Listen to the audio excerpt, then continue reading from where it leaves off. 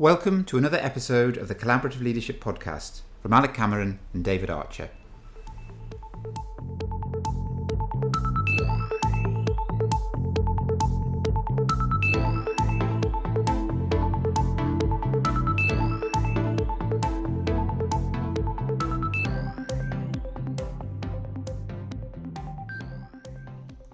Leadership used to be about setting a vision and creating followership.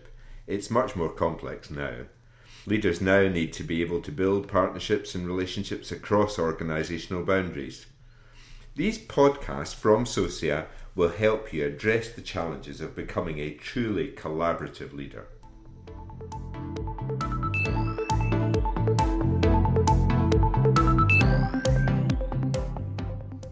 David, I don't know if you noticed, but our friends at the Financial Reporting Council have produced the new 2014 version of the UK Corporate Governance Code. I'm sure it's top of your reading list. Well, yes, it's made it into my to-do list, but actually I haven't had a chance to read it yet. So, what are the highlights? Well, much as you would expect, okay, the 2-yearly cycle always throws up some interesting new issues. Remuneration is back on the agenda again. No surprise? No, none at all. Greater degrees of transparency required. But more interestingly, I think the theme on all the changes is the long term. So are remuneration policies supporting the long term success of the business? And that seems to be the key to what they're asking. In addition, they're interested in risk management and internal controls of the business in relation again to long-term health.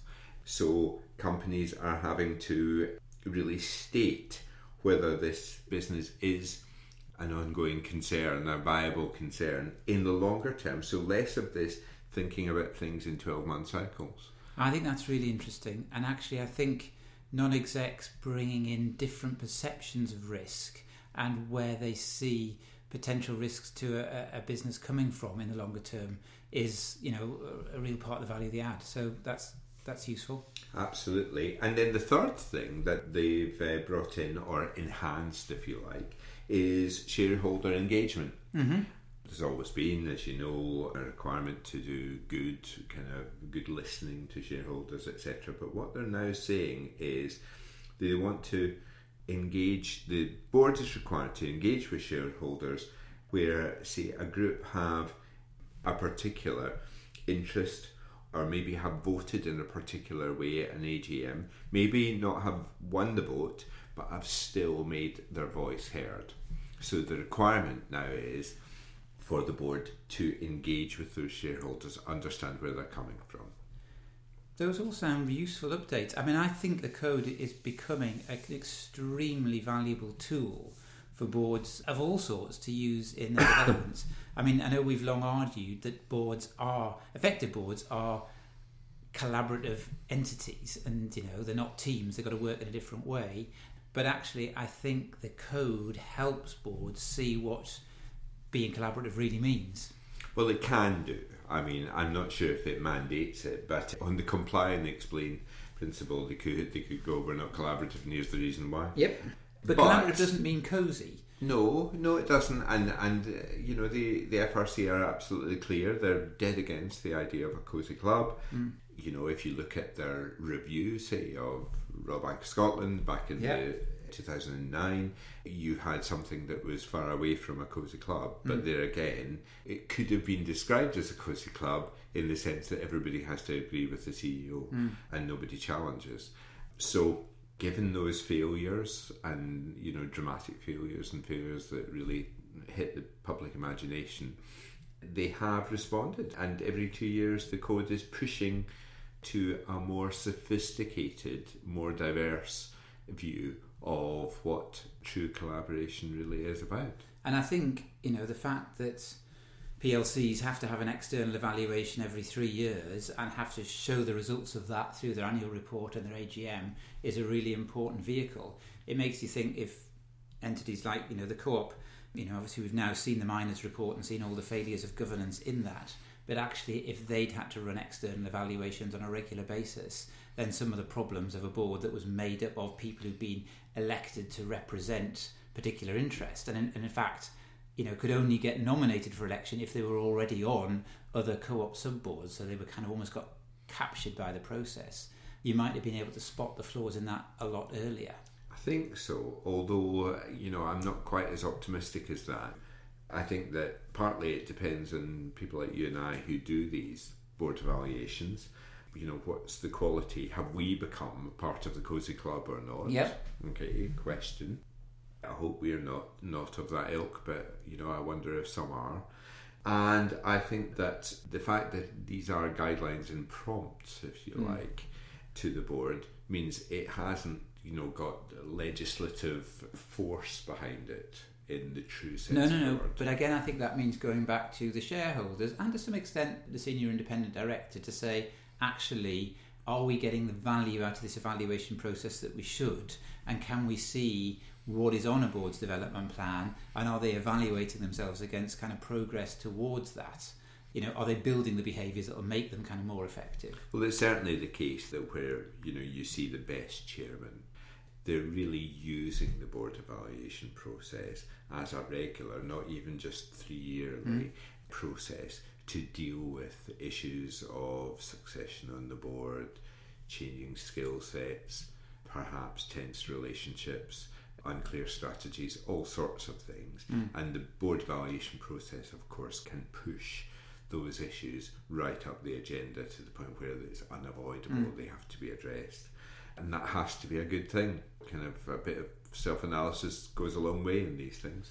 Because I think actually boards are fantastic sort of laboratories of collaborative groups. The very design has got tensions built in between executive and non-executive, between people who've got different roles and will necessarily bring different perspectives, but are all working towards a common end in terms of the health of the organisation and the value it delivers to its shareholders. Well, that's right.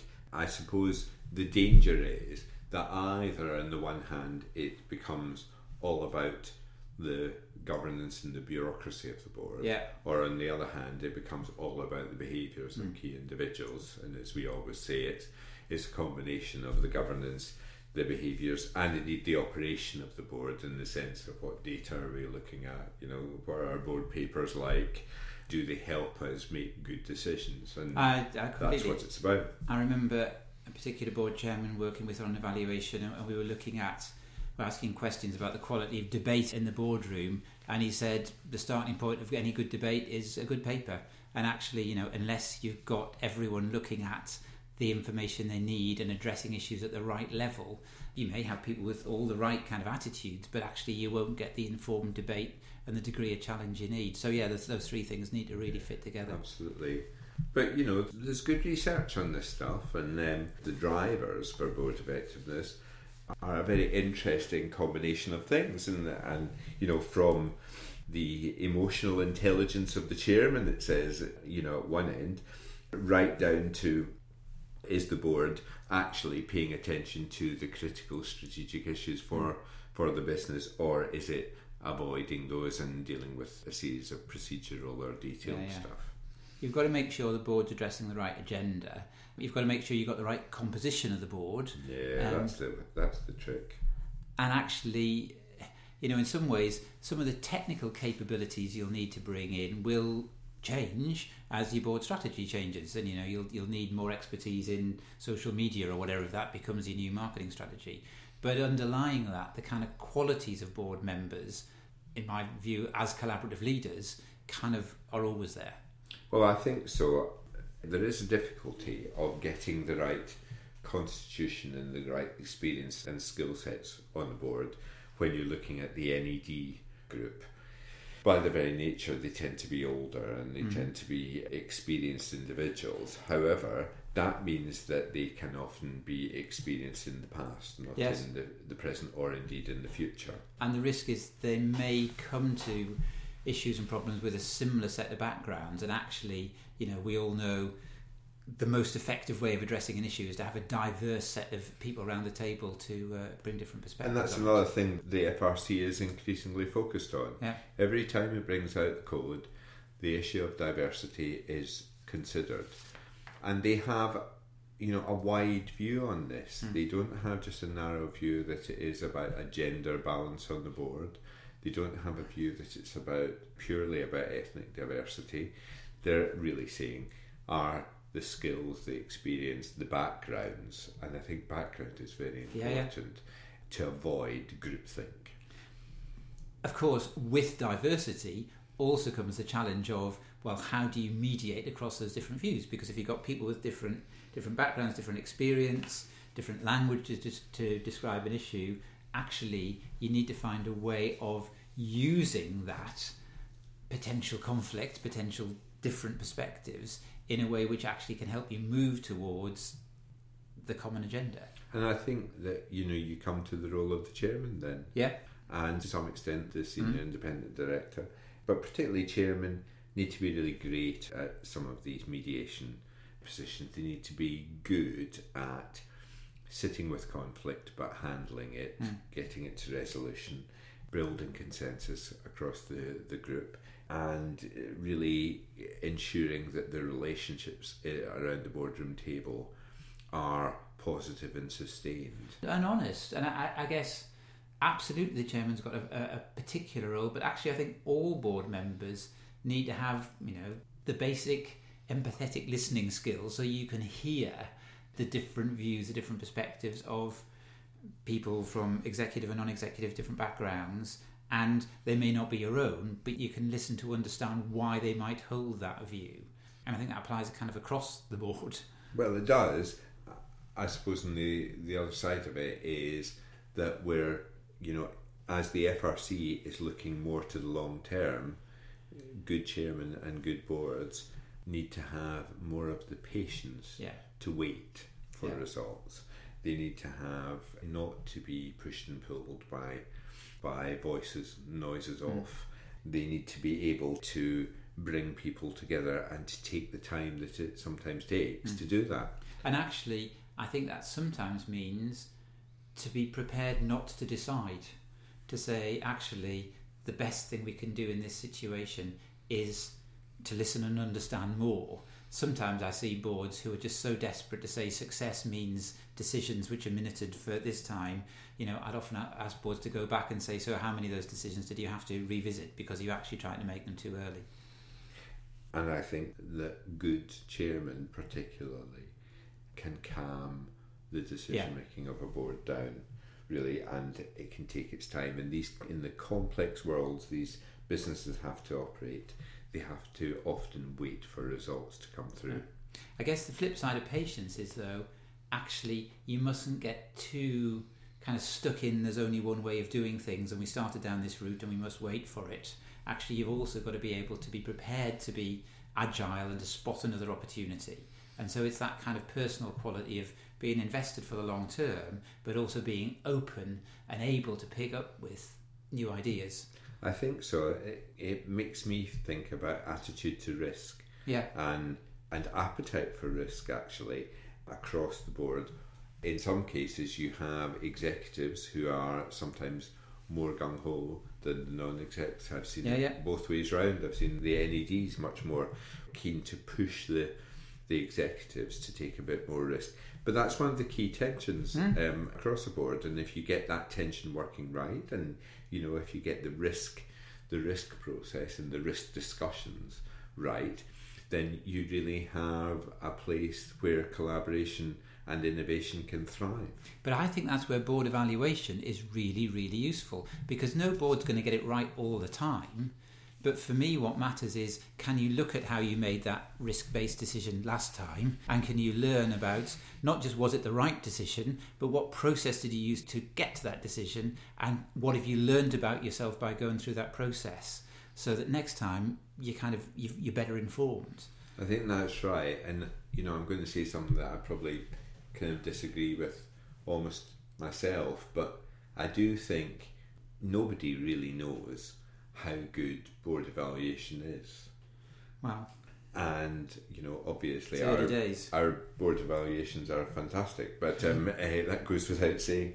But we don't know how rigorous that process is. We don't know how well it is being conducted, and we don't know, to be honest, what kind of cosy clubs are evolving in order to make that less critical, therefore not to achieve the very objectives you're stating there, which I agree with, absolutely. No, I agree. I guess I hope that now, certainly in PLCs, who've had to go through an evaluation process several times now, that, you know, the first time it might have been a tick box, let's just do pass fail, but actually we know we're going to do this again and again, so how can we get more out of it? And I think we're seeing that in the PLC world. I think we're starting to see that in other boards as well, although they don't have to follow the FRC code, actually seeing the value of evaluation in different ways. Well, a bit. I think the idea of evaluation is now legitimate, and I think that we're seeing more boards of different sorts approach them. We've got clients that are from non-PLC backgrounds who are now saying we need to evaluate our boards. We need to work out whether that's actually going to deliver improvements. Okay, can we prove the board evaluation process is making boards more self-critical and to improve their effectiveness? And all boards are not the same. And one of the things that, you know, we and other people in this field need to understand is the difference between PLC boards, charity boards, public sector boards. You know, they've all got the same title, but they operate in different ways, and therefore maybe they need to be evaluated and developed in slightly different ways. And that's a perfect topic for a future podcast, because we've got some, you know, kind of surveying happening now, so listeners might be interested in future podcasts where we'll hopefully share some of that, so we can actually pinpoint where different types of boards perhaps are designed differently and have to operate differently. So let's try that one out for size later. Well, we'll have some more data to bring with that in a couple of months.